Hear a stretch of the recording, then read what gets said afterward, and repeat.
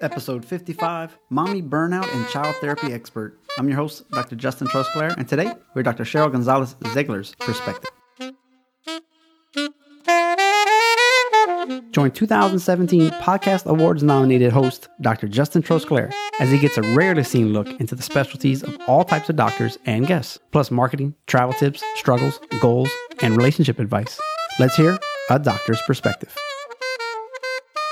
Welcome back. 2018. I hope everybody's having a fantastic start to a new year. I know I sure am. Finally getting the needleless acupuncture book finalized. That's been a work in progress, let me tell you. And speaking of books, today we have the author of Mommy Burnout, which will come out in February. She has been on The Today Show, Couric Show, NPR, and a whole bunch of local Denver news channels, sometimes several times a week. She co-owns Denver Child Therapy. Her specialty is children and families. We're going to go over many things like participation awards, eating habits, screen time, aka your phones with kids under 5 and what that can do for you. Plus, of course, what do kids typically need to see a counselor, a psychologist for? She'll round it out with some really creative marketing ideas and her take on what makes for a good vacation. All the show notes can be found at adoctorsperspective.net/55. Let's go hashtag behind the curtain. A Doctor's Perspective. We are still in America. So excited to have our next guest. We have a Dr. Sheryl Zeigler. She is from Denver, Colorado. She has a new book coming out, I believe, in February called Mommy Burnout. It is my pleasure. I hope we go on some rants today. Welcome to the show. Thank you. Thanks for having me. Well, it is great. I've browsed your website, Instagram, Twitter, a little social media stalking, as they call it. Loving what I'm seeing. That's why I invited you on the show, and it's going to be great. But before we jump into your book and your specialty, how did you become PsyD versus all the other things that you could have done? Yeah.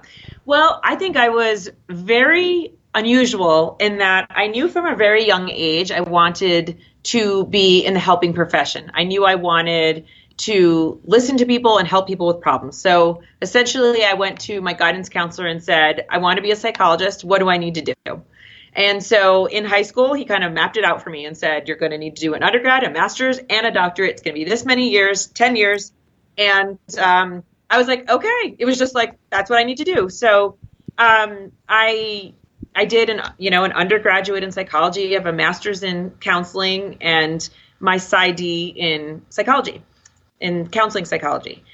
And I would just say that I knew that some people, if they're listening to this and they're thinking about this, you can get a PhD or a PsyD. And I chose a PsyD because it's a lot more counseling. It's a lot more clinical hands-on versus a PhD. Sometimes that route, people want to do research. They want to write papers. They might want to be a professor.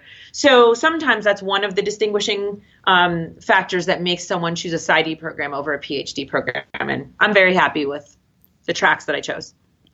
Why not just stop at master's? Well, you can do lots of things with a master's. I didn't stop at a master's because I wanted to do some testing. So I wanted to have that evaluation piece, and I wanted to learn more. I wanted to dive deeper. And so I would say that, having a master's for me, I had a master's and then I practiced for 2 years before starting the doctoral program. And I still had a lot to learn. And so I felt like, I definitely was good enough and was doing some good work, but I felt like, wow, when the issues got really big or hard for me, I just felt like I wanted more training. So my PsyD program, and including my APA internship, which is your 4th year, all 4 of those years, I was literally under a microscope in this fishbowl being live observed or videoed every session for 4 years. Oh, my gosh. So you get a lot of feedback, and so much has changed, So I grew a lot because of that. It's hard work. It's hard. Every word that you say is criticized, or your body language, or did you have good rapport with a client? All of that was criticized, but it was all constructive and very helpful. So that's how I came to be where I am. I can't even imagine being criticized that often because, oh my goodness, But it's what you need to do. I guess the first couple of weeks is probably brutal. And then after that, you start accepting the change and accepting what they're saying. And like, all right, how can I improve it in this area? Yeah. And it's not just, it's like a professor and your cohort, and cohorts in doctoral level programs are generally very small. So mine was 6 or 7 of us. So it's this really intimate group, and everybody's live observing you. So it was, and everybody, of course, always tries to point out positives, but it's human nature. You hear 7 positive things and 1 constructive thing, and you focus on that constructive piece, or, oh man, I missed that, But, yeah. So I don't envy students in those positions, but I've been there, and boy, do you learn a lot, right? When you work with such a diversity, and that's the cool thing too. Being in that kind of program, you work with adults, couples, families, kids. So it's great training. So then what did you ultimately become a specialist in? My focus is on children and families. So, you do your 3 years in a doctoral program on, just everybody. And then you apply for internships and you have to get matched. There's like a whole match day. And I wanted to just focus on kids. So it was great. I got my first choice. And so I've always really just focused on kids. Even after my master's program, I worked with adolescent males. I've always just really had a kid focus. And then one of the things I talk about, it's actually in the intro of my book, Mommy Burnout. It says, I've been working with kids my whole career. You might be wondering, why am I writing a book about moms? But you can't work with kids effectively without working with their families. If you want to get the most change out of kids, it's a family system. It's a systems kind of issue. So I'm very interested in family systems and got a lot of training in family work as well. When I was looking on your site, I saw some fun things that I think kids and drugs are bad, peer pressure, eating habits. We kind of just mimic what our parents do. So if they snack all day on trash, guess what you're probably going to do? Based on other interviews, games, screen time, like iPhones and all that kind of stuff, participation awards. You can kind of talk about all that stuff. Any of these things you want to chat about real quick? Be my guest, especially the screens. I've heard some crazy stuff that before you're 5, you shouldn't even touch a screen because it really messes with actually how your brain develops. I don't know if that's still accurate, but anyway, you can talk now, please. Yeah. Oh my gosh, absolutely. And this certainly could be its own podcast, but I would just say in general, I literally just got out of a session right now as I ran to you.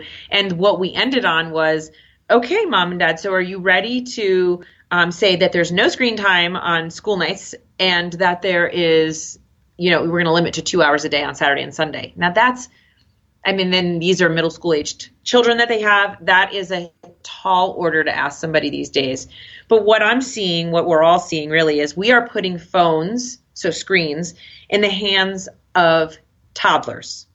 Kids, it's not uncommon to see a 2-year-old at a restaurant, right? Everybody's eting, and what's the toddler doing? They're watching Elmo. Shut up, kid. Yep, exactly. And then they become 3, and it's like, oh, Elmo has a game now, or, whatever your favorite character is, whoever they are, they've got a game or they've got an interactive kind of app. So it touches on the brain development. It touches on also though, just attachments and how we used to have to regulate our kids and entertain our kids. And, we talk about healthy eating habits. Well, when you're staring at a screen, you can put anything into a kid's mouth or in their hands. They're mindlessly eating as well. So we're seeing these really poor patterns. And I think that one of the things that parents don't realize is that when you start doing this, under 18 months, 2 years old, and you start these habits that you don't think maybe are that big of a deal, they actually really are. And I think that's probably what you're alluding to in my post. They affect obesity rates. They affect our rates of ADHD diagnoses. They affect social interactions. They affect the way that you attach and bond with your parents and how you communicate. They affect your own ability to be creative, because when you're spending all of your free time on a screen, you don't feel bored. You don't feel like, what am I going to do? I guess there's Legos here. Let me build a rocket ship or spaceship, and have to use your creativity. Your mind, it's like hijacked. It's like, you're bored? Let me entertain you. And you never have to think for yourself in terms of like what to do with creativity. So when we look at 21st century skills, we know that working together in groups, and being highly creative are two skills that are only in more demand than ever. And screen times is taking that away. What about the parents that say, well, Elmo or whoever, it's an interactive learning game, so they're learning their alphabet or learning whatever skills earlier. Is that true or barely? Barely. So, and maybe if you used it probably the way on a package or some sort of disclaimer is suggested, it might be 20 minutes a day. So sure, absolutely. I'm very moderate in almost all of my views because I don't think anything should be one extreme or the other. But I think, I certainly am an advocate of children under the age of 2 really never being in front of screen. That I am a little bit like, no, under age 2. No. But, being realistic, sure. If you've got a 3-year-old that wants to, loves Elmo and you've got a 20-minute game and like mom needs to jump in the shower or needs to do something and you're really conscious about what you're doing, you're present to what you're doing. I have a 4-year-old and he watches a show a day. So it's 23 minutes long. There's no commercials because I don't like kids watching commercials. And I do it as a tool for me. It is a tool. Like I need to get something done or I need to get an email out. Okay, you get to watch, Paw Patrol right now kind of thing, But what happens is that nobody's really playing the interactive educational game for 20 minutes. It's going longer.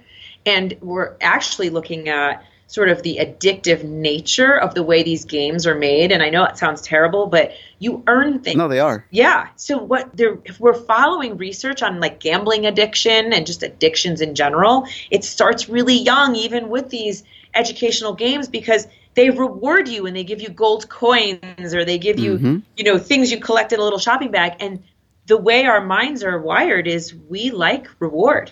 It's like, oh yeah, that's an incentive. And so we're starting kids' young brains off very early to basically say, it's like picture them in front of a slot machine. Maybe that would help a parent. If you have your kid, in front of that educational game for more than 20 minutes a day, you might as well, put them in front of a slot machine and see how that goes, and it's really pretty much the equivalent. Yeah, because I don't think, and again, as you said, the games are built to be more addictive, but they're also built to spend money. So at some point you can't go any further and mom's looking at 99 cents or whatever, and that's just not going to work. So gone are the days that parents are, but they got Pinterest. They got all this baking stuff. They probably have 100 crafty ideas. And I don't have kids, so that's easier said than done. But I'm a big fan of like when I play with my nieces, let's go play soccer, basketball. We're going to play wrestling. We're going to do all kind of fun stuff. And that was one of my hangups one time about having kids. I was like, man, you got to do that all the time. Like all day, every day. After a 12-hour day of work, you got to come home and you got 2 or 3 hours of like doing this stuff. Or you can put them in front of a TV. Right. But so here's the thing. Here's the tie-in a little bit to what I write about in Mommy Burnout. I'm looking at the way that our culture is currently set up that's causing moms to do things like this. I mean, when I am not faulting or even saying, oh, I don't understand why kids are spending hours in front of a screen. I do understand. It's a simple way to keep your kid quiet, contained, right? Because we don't have the kinds of environments where kids are just out all day long, come home when the sun goes down, right? So whether we should or not is a whole nother topic, but it's just sort of not the general culture of the way children are being raised. So, and now what we have are mothers. The majority of mothers work outside of the home. So, and what we know about what's causing burnout in women is that work never ends. We have an always on culture. So, they're looking still at their phone while they're driving home. They get home and they're returning a quick email, grabbing a quick call, and then they've got their kids who haven't seen them. And so it's a lot for, I am focusing on moms right now. I think it could probably pertain to fathers as well. But in terms of a mother's role, mothers are juggling a lot, and they are juggling their own 24/7 always on culture. And so it's easier. Sometimes they start off with good intentions, right? I'll just let them watch one show to let them get one. I just got to cook dinner. Right. I just gotta fill in the blank. And before you know it, you're like, oh crap, especially on a weekend. Where the day is really long. And what we know is that, women and men, but parents in general, they don't stop working on weekends. Even teachers, even some professions that you might think, oh, well, no, teachers spend Sundays preparing lesson plans and moving on. And never mind if you're, maybe like a CFO or you're a manager of some sort, you've got emails coming in that the expectation is you're always going to answer them, right? You're going to answer my questions. I got a question, you got an answer, and it's quick. So I think what has started off as being, seemingly harmless, I just want to get through a lunch. I just want to, oh gosh, this meal I want to go to a restaurant once in a while. It starts off there, and before you know it, these hours and minutes add up. Yeah. Well, if it could, one more little rant, maybe about, I call them participation awards. There's probably some PC term for it. But what are your feelings about that? Why is it good? Why is it bad? I'm guessing they had good intentions to start with. So give us your insight on that, if you don't mind. Yeah, this will be probably a little of a rant. But do you remember where, I think it was like a year and a half ago, there was an NFL football player that tweeted something about like, my son got a participation award? Like, what is this? There's no participation awards in our house. You win and you break across our knee. Right. So when that came out, I was asked to come on and do some local media around, same question. What are your opinions about that? And, my opinion, and even recently I did a segment like that, but my opinion is also, I agree. I think that we are giving kids accolades and positive reinforcements all the time, to the point where what we know about at least the older millennials and maybe some post-millennials as well is that it's difficult for them when they get in the workforce to take constructive feedback. And it's difficult to understand that not everybody's a winner. And it's a harsh reality when you get into the world when you've been raised as a child to say, like, even if you came in last place, like, you still get a ribbon. I mean, when I grew up, and maybe I was a runner, so the top 3 people got medals. Number 4 didn't get a medal.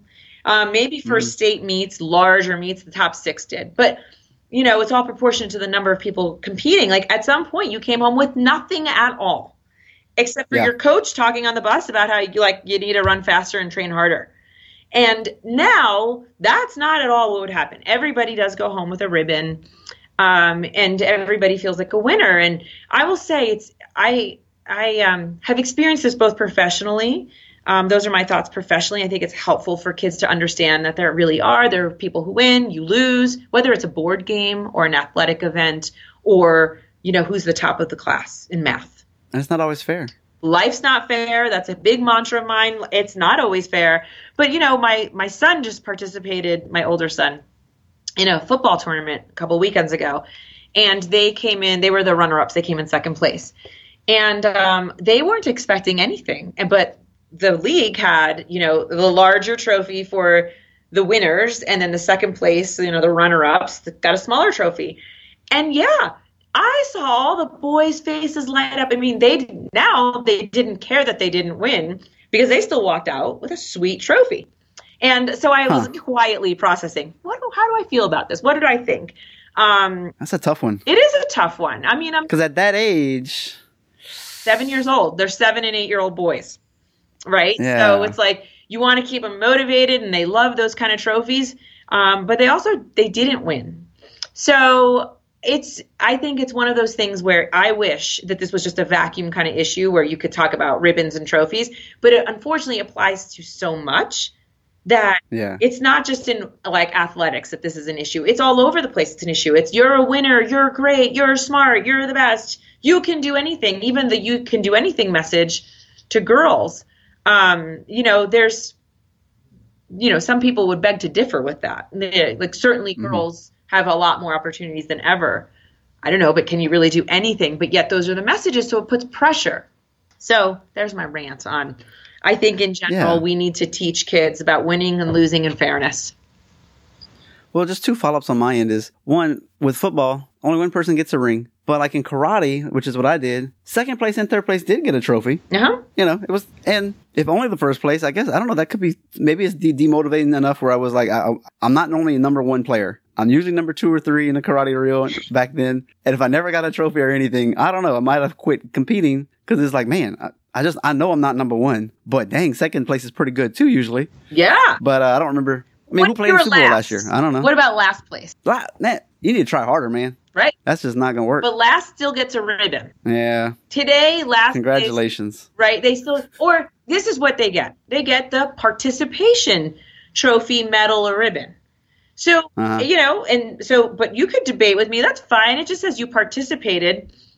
But when you're younger, it's still a symbol of some sort of accomplishment that for some people they think, well, what was that accomplishment? Is it motivating enough, right? Yeah. So, I remember for us, if we went to a tournament and you got a piece of paper that said first place, we were not happy. No. Because sometimes you can get a 3-foot trophy for first place, and you're giving me something you could have printed at Kinko's. Come on, you cheapskates. That's right. But now I'm curious too. One more time is when he talks about moms, there's some women that they don't really want the job. They just want to be a mom, and 24/7. I love it. This is what I want to do. I want to homeschool my kids, not because I'm crazy, but for other reasons. And maybe not even to that extent, but that's their goal in life is to be a mom. And I almost feel like nowadays, if that's all you want in life, there's women groups out there that bash you and say you are what's holding us back because you don't want to have the 40 hours a week and daycare and all this other stuff. Any opinions on that? Oh, yeah. Yeah, for sure. You know, there used to be something referred to as the mommy wars, right? So that's the stay-at-home moms versus the working moms. And sometimes there are issues that will kind of bring that up again.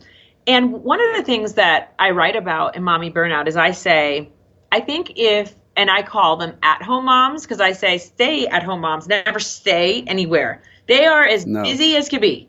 They're driving all over the place. They're shopping. They're never staying put anywhere.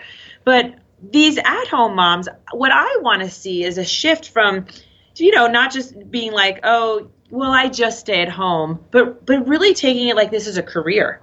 Like, right? This is a career choice. You have the most important job ever. I mean, for me, just even staying home on maternity leaves was too much. I am not cut out to be a full-time at-home mom. I am not good at that. And I try to openly admit that because I'm trying to model for people like, if that's your life's dream is to be a homemaker and you love cooking meals, you are a Pinterest mom, you want to be the volunteer for everything, like own that, rock that. Like we need that. Right. We really need that.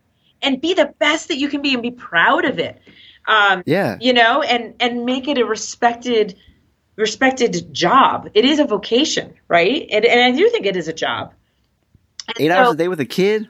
Oh my goodness. Right. All day home, cleaning, cooking, because the childcare part is one part of it. But when you're an at-home mom, you have to do everything else. You have to food shop, you have to cook, you have to clean relentlessly and do laundry and all these other things. And so I want to see the movement where that is a very respected position that women choose, and that they also own it. Like I'm a career mom and I'm a great career mom, I'm at the top of my game. Like, I think that's the mentality that both sides need to have because our kids need that. They need moms who, if they are home, love being home, or they don't love every aspect of it, but they have respect even in their own selves, and they feel like it has purpose, which is one of the things I see with working with so many moms is sometimes an at-home mom just feels like, is this it? Like, is this my whole purpose? Is this my existence? Cooking, cleaning, and changing diapers. And sometimes, they feel lost within that. Yeah, I can see that for sure. Well, if this excites anybody, her book, Mommy Burnout, catch it when it comes. You can probably get pre-release sale, I'm sure. Right now. There we go. So we're gonna switch gears a little bit here on as far as like PsycD, the field that you specialize in with kids and families. Are there any common misconceptions or maybe common things that patients come in? Clients, do y'all call them patients or clients? We call them both. I mostly call them clients. For me, common issues so in my practice, in 1 week, I see half adults and half kids. And the adults that I see generally are about parenting issues. Could be co-parenting through divorce. It just could be blending families. It could just be parents who, want some new ideas, things like that.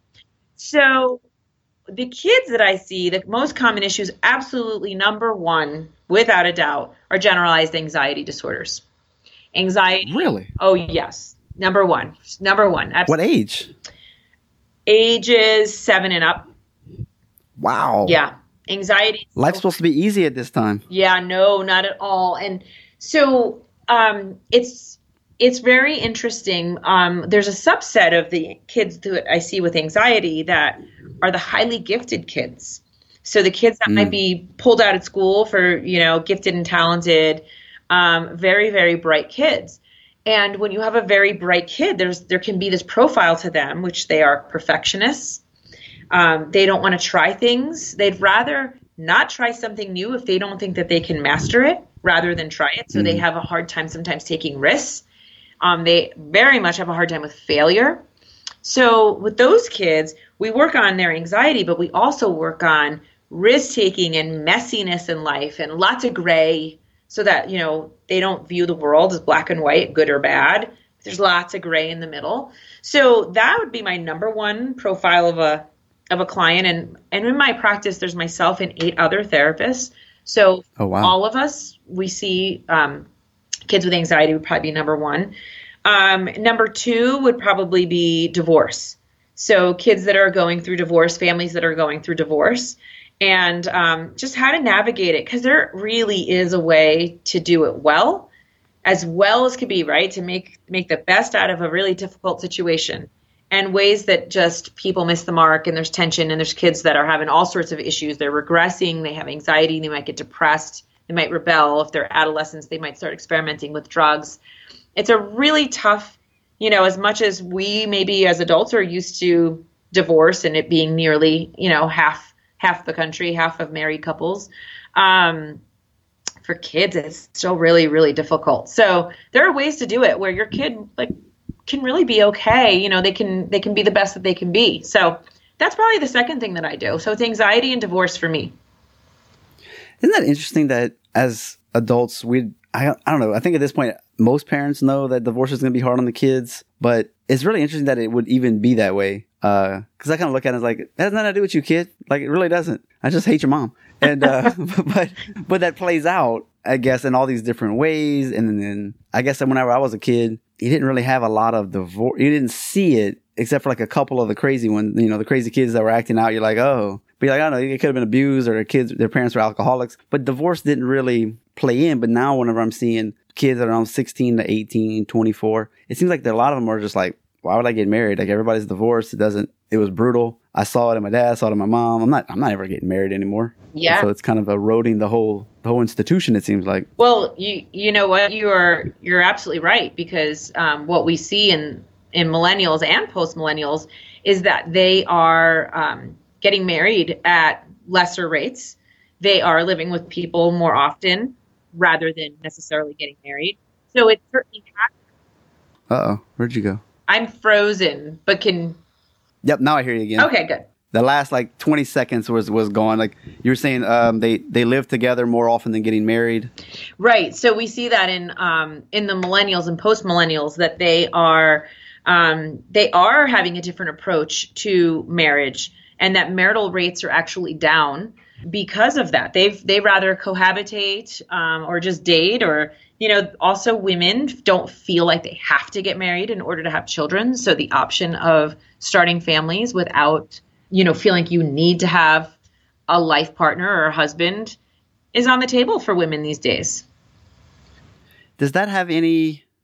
Now, back when I was in school, I was a psychology major. It was cohabitating really messed up the marriage rates. Like, it doubled your rate. It was not really a good idea to go from a cohabitation to being married. Is that still accurate, or? It actually is still accurate. It is. The research will still show that if you live together, you're more likely to get a divorce. So the research does show that. In the first couple of years, or what? That's a good question. I don't know if I know the distinction. Okay. But in general, it's still considered, that it doesn't help the longevity of marriages. But I think what now millennials and post-millennials are doing is just simply saying we are going to cohabitate, period. We don't intend to get married. We don't need marriage. Right. So that is something that is different. Okay. Interesting. Well, if you were to have any students come by and say, hey, I'm thinking about doing what you're doing, or you have some doctors out there, they're like, I'm not making it. Either I'm burning out or I'm not making the money that I thought of. Do you have any advice for these types of individuals? I do. And I would say that I try to, mentor some students. I try to mentor young professionals. I say that one of the things that can happen when you're in a psychology program, whether that's a master's program or a doctoral program, is there's two things. One of them is you sometimes still get this message that like, well, you don't go into this field to make money.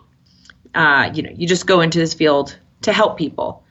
And why's it got to be like that? Right. I want to make some money and help people. Right. And that's what I'm here to say is I think you can do both and do both with integrity. It is hard to get into the mind of sometimes like a helping professional, but sometimes those things are uncomfortable because the spirit of where a helper comes from is generally just wanting to do good in the world, right? And, if money comes along with it, then great. But I think that you can still have integrity. You can still want to be the best therapist or physician or whatever you want to do. In this case, the best sort of psychotherapist or psychologist that you can be and make money and feel okay about that. And it's part of it's valuing yourself, which the more we value ourselves, the better we are for our clients. And so that's the first piece of advice that I give people. And the other one is that this profession, in my mind, is limitless. You can do so much. I mean, I have, like you said, I've written a book, I blog, I write, I contribute to national media outlets. I'm a news contributor anywhere from sometimes once to 3 times a week. So I'm really, in my profession, I've gotten to do so many things. I've been on a marijuana education panel. I do public speaking. There isn't too much that I don't do. I mean, so I'm on radio and TV and panels and speak in front of business groups, educational groups, teachers. This field is limitless because what we have is something everybody needs. We understand the way human beings work. We understand the way child development unfolds. And there are, whether it's corporations or schools or businesses that need that kind of information. So if there's anything that I would share with somebody who's considering going into this field is think big, because I think that we've got so much to offer, especially right now. Mental health is at the top of everyone's thoughts in terms of we need to improve mental health. We know we need to improve mental health. What do we need to do? So we need people who have all different kinds of backgrounds, people who want to do research, but people who want to do public speaking, people who want to create, let's say, the next bullying program. We need so much. And these are all things that you can make money at. They don't have to be pro bono. Absolutely. You can do webinars. You can create workbooks. You can, go around to schools all over the country and talk about, character education programs. The sky is the limit, and those kinds of places, what I always reiterate, even pediatricians, they need us. They need people to refer to. They need to know what to do when, a kid comes in and they're anxious, a kid comes in and they're suicidal. They need to know who to go to and what resources are available. And so we can provide those things for them in all sorts of fields. So I'm so happy and enthusiastic about our field because it applies nearly almost everywhere. And I like to ask about marketing questions, and you could definitely have a different answer, but it seems like you already mentioned a couple: workbooks, online stuff, consulting with your pediatricians and trying to get your foot in the door in their offices. You got any other great ideas to get clients? Yeah. I mean, I think part of getting clients is your number one source is always going to be referrals. So you want to maintain really positive relationships. Like if you're working with kids, with the parents, you want to have a lot of communication. You don't want to just be like, hi, okay, I'm taking little Joey back. I'm going to do therapy with him for 50 minutes, and then I'm going to come out and wave goodbye to you.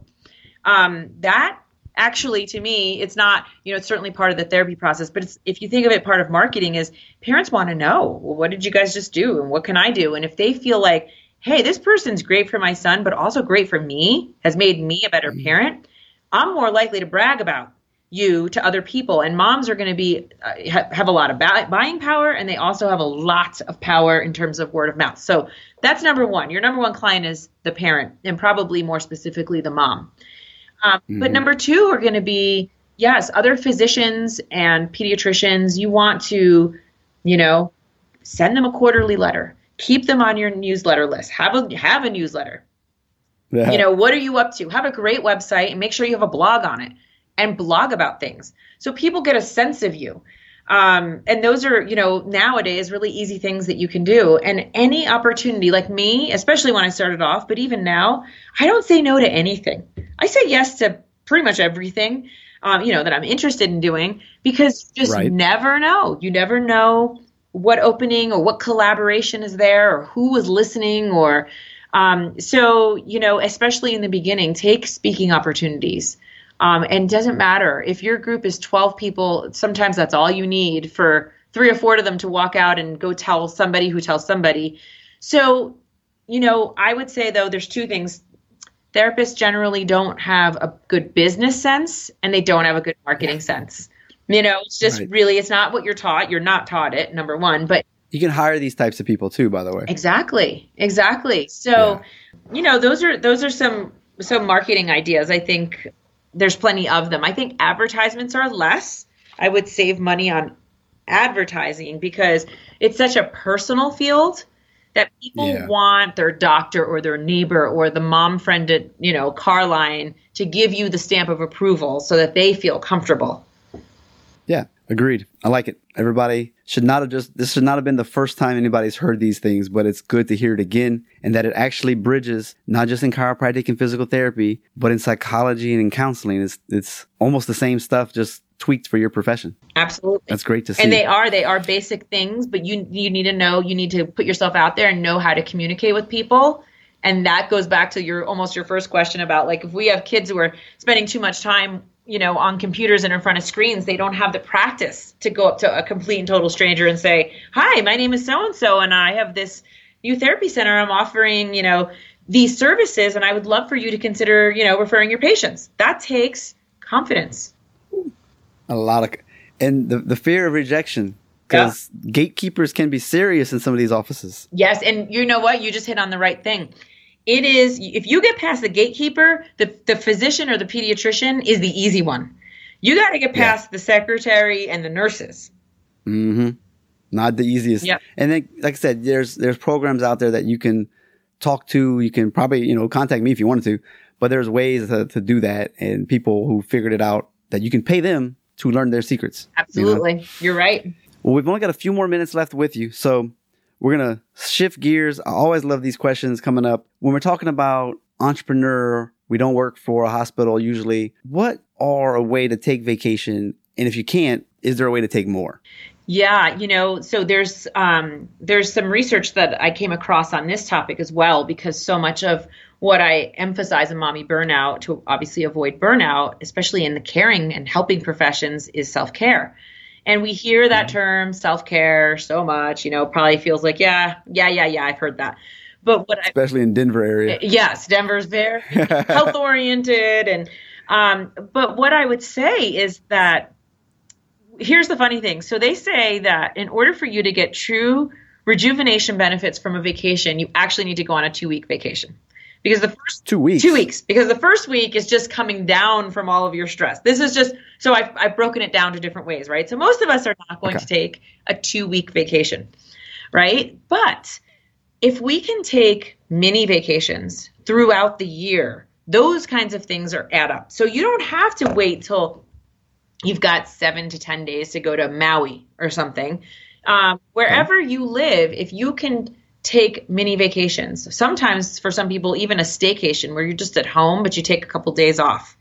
Those things go a really long way. We need, and the quality of what we do on the vacation is also very important. So just simply because you're laying on the beach in Hawaii, it doesn't even mean that you are relaxing. If you could have not turned off at all. Right. If you're not turned off, it doesn't matter whether you're, sitting in your town you're from or you're in Maui, you're not going to get the benefits that vacation should be giving you that you need to rejuvenate, to take care of yourself. And so just unplugging is a great favor you can do for yourself. Maybe you do that Sundays. Maybe you start unplug. Pick one day of the week where you truly are unplugged. And just plan mini vacations, places that you can drive to. What's a mini vacation length? 3 days, 4 days? Yeah, I think 3 days at a minimum. Okay. And, so again, I mentioned this phrase before, but doing it with intention is so important. So like here, I'm in Denver. So for me, a mini vacation would certainly be to drive to the mountains, which is glorious, right? So I would love, let's say I drive up to Vail. But if I drive up to Vail and I have my work bag with me and I intend to return 25 emails, but it doesn't matter because I'm going to take a hike, I find that I'm not really reaping the benefits of the sunshine and the trees and the oxygen and all the things that are so therapeutic about being in nature. And so I need to make commitments. And I try to do that. And I will say as a therapist, it's very important that I do that. I work hard, but I play hard. So when I'm done working, I need to be done working. And that's a boundary. I'm always working on it, but I'm very conscious of it. And it's made a huge difference. So instead of maybe 3 days in Vail, maybe I do go 2 days because I'm going to spend one day at home, finishing everything I have to do. So I drive up there, blaring the music, singing along, doing whatever it is that makes me happy. And I have a clean plate. I'd rather have 2 quality days than 3 days that lack quality. And, there's a big push right now to have an online business of some sort, or at least have some kind of passive income coming. But the joke, well, it's not a joke perhaps, but it doesn't just run on autopilot. So even if you have an empire online, there's some maintenance that has to be done. So I don't think there's something wrong with, if you're in Maui, maybe there's an hour of the day, each day perhaps, that you actually spend some time working. Like, I answer these emails, I make sure things are running. And now for the rest of the day, I'm completely relaxed and I can actually unplug. But I do have to have that 1 hour a day, even on my vacation. I don't know if that's a bad thing if you can control it. Yes. And I think that is, I think that's consistent with what I'm saying. Like, if you have intention, you know what I mean? This is the key, I think. I really see for kids and adults too. The key is that you feel in control of your own schedule. Once you start feeling like your email box controls you or the phone calls control you, it's over. But once you can say, and I agree with you, I might drive up to Vail on a fall weekend and have my work bag and say, I'm going to be very intentional tonight. I'm going to work from 6 to 8. Tomorrow morning, I'm going to work from 7 to 8. And as long as I feel in control and I really can obey my own boundaries and limits and then spend the day, I'm free. And that's what, we're almost always striving for, is this sense of freedom. That's what provides us with, relaxation. So I agree with you. I think you can do that. But when I keep talking about this intentional or awareness, a lot of times when we're under stress, we kind of work on autopilot and we do our same routines and rituals. And they say when you wake up in the morning, the first thing you should do is not look at your phone. But how many people do that? I think millions every day, And so it's living life with intention that helps prevent burnout, and it helps allow to enjoy the things that you do have at your disposal, like a mini vacation or a long vacation or even dinner with a friend. If you're staring at your phone and you leave your phone on the table, there's a little bit of an implication of I'm not totally present here. Oh, that's the worst. That is the worst, right? Like, I'm here, but if I get a text or a call that is more important than you, I might need to step away for a few minutes, And it's sort of like this friendship culture that we have where like we accept that from one another. And I don't think we should accept that from one another. Yeah. I've heard some people, they say the first person to pull their phone out has to pay. Yeah, that's a good for everybody's meal. Yeah. That's a good one. What is one piece of advice you could give to make sure that you keep your marriage healthy? Or a spouse, whatever. Right. I mean, a significant other. Okay. In general? Yeah, in general. Yeah. Definitely for parents. Yeah. Okay. For parents. Okay. So I'll take this one off of one of the articles that I just recently wrote. And it was, I think the biggest piece of advice is carving out time where you have kid-free talk times.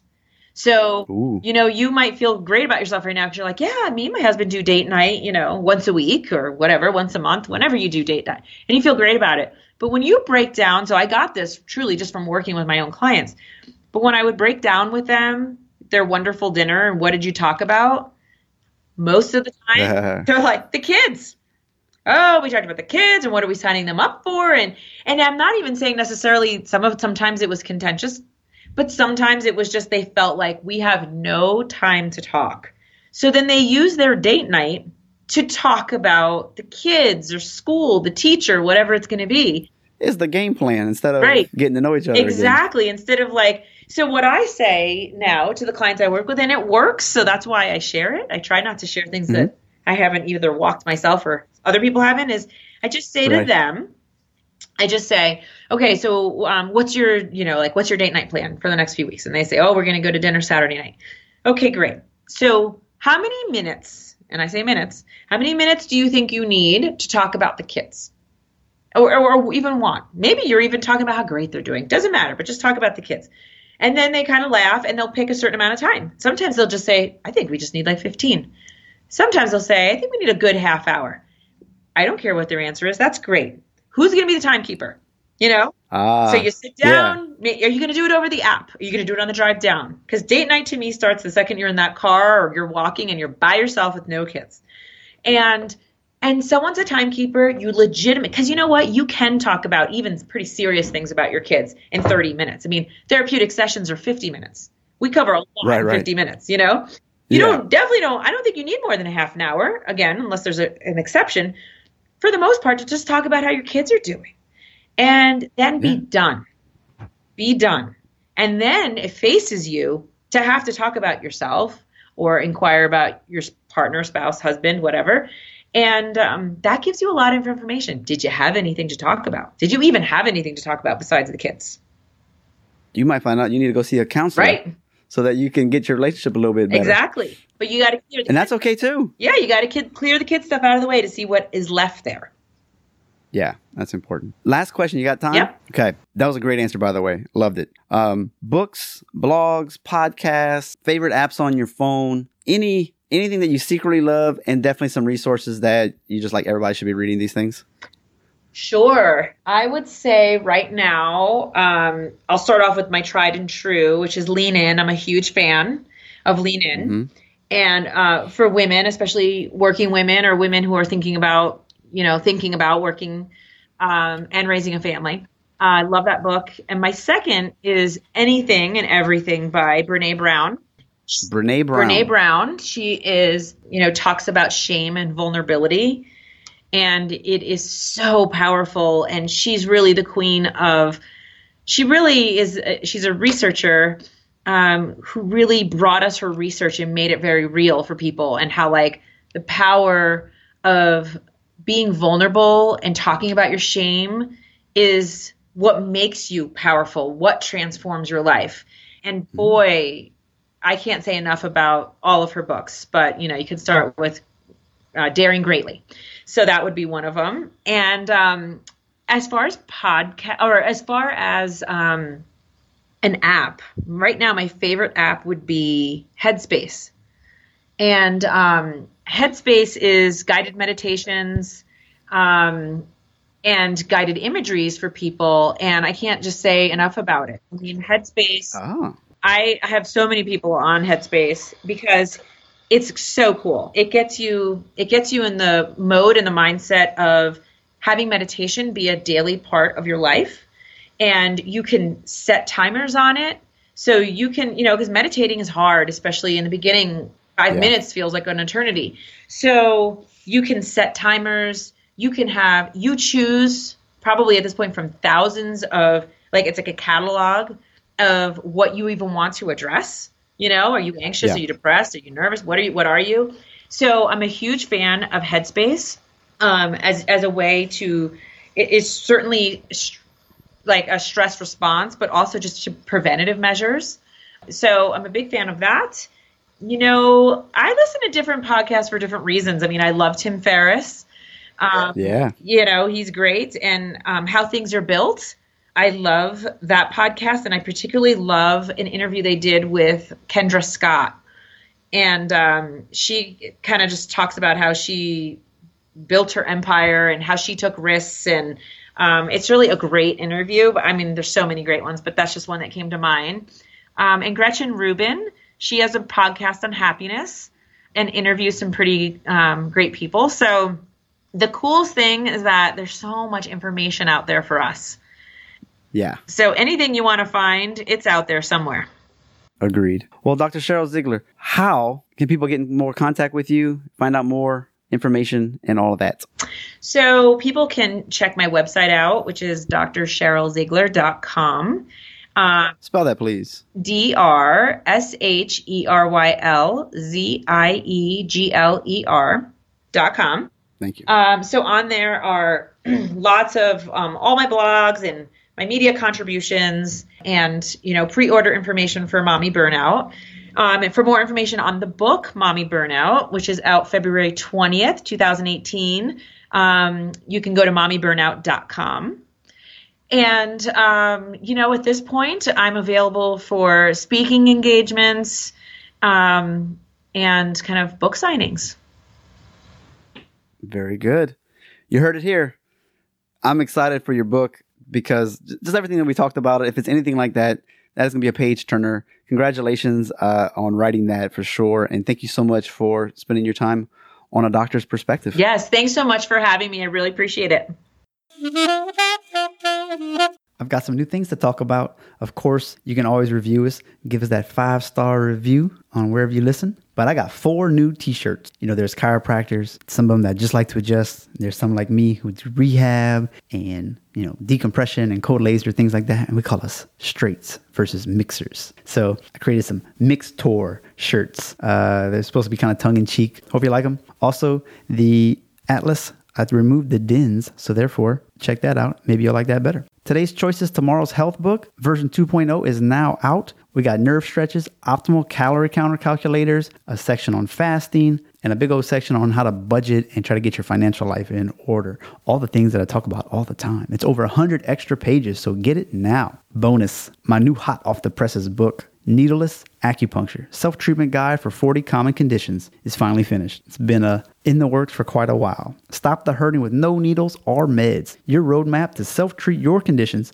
painlessly with needleless acupuncture. It's got pictures, it has descriptions, it has, of course, the conditions, and I plan to have video tutorials soon. Just go to the website and check it out. Also on the website, look on the top right, all the social media icons are right there. Whichever you like to follow me on, click that button and say hello. We just went #behind the curtain, and this episode has come to an end. I hope you got the right dose for your optimal life. Please spread the word about this podcast by telling 2 friends, sharing on social media, and visit the show notes on adoctorsperspective.net to see all the references from today's guest. A sincere thank you in advance. You've been listening to Dr. Justin Trosclair, giving you a doctor's perspective.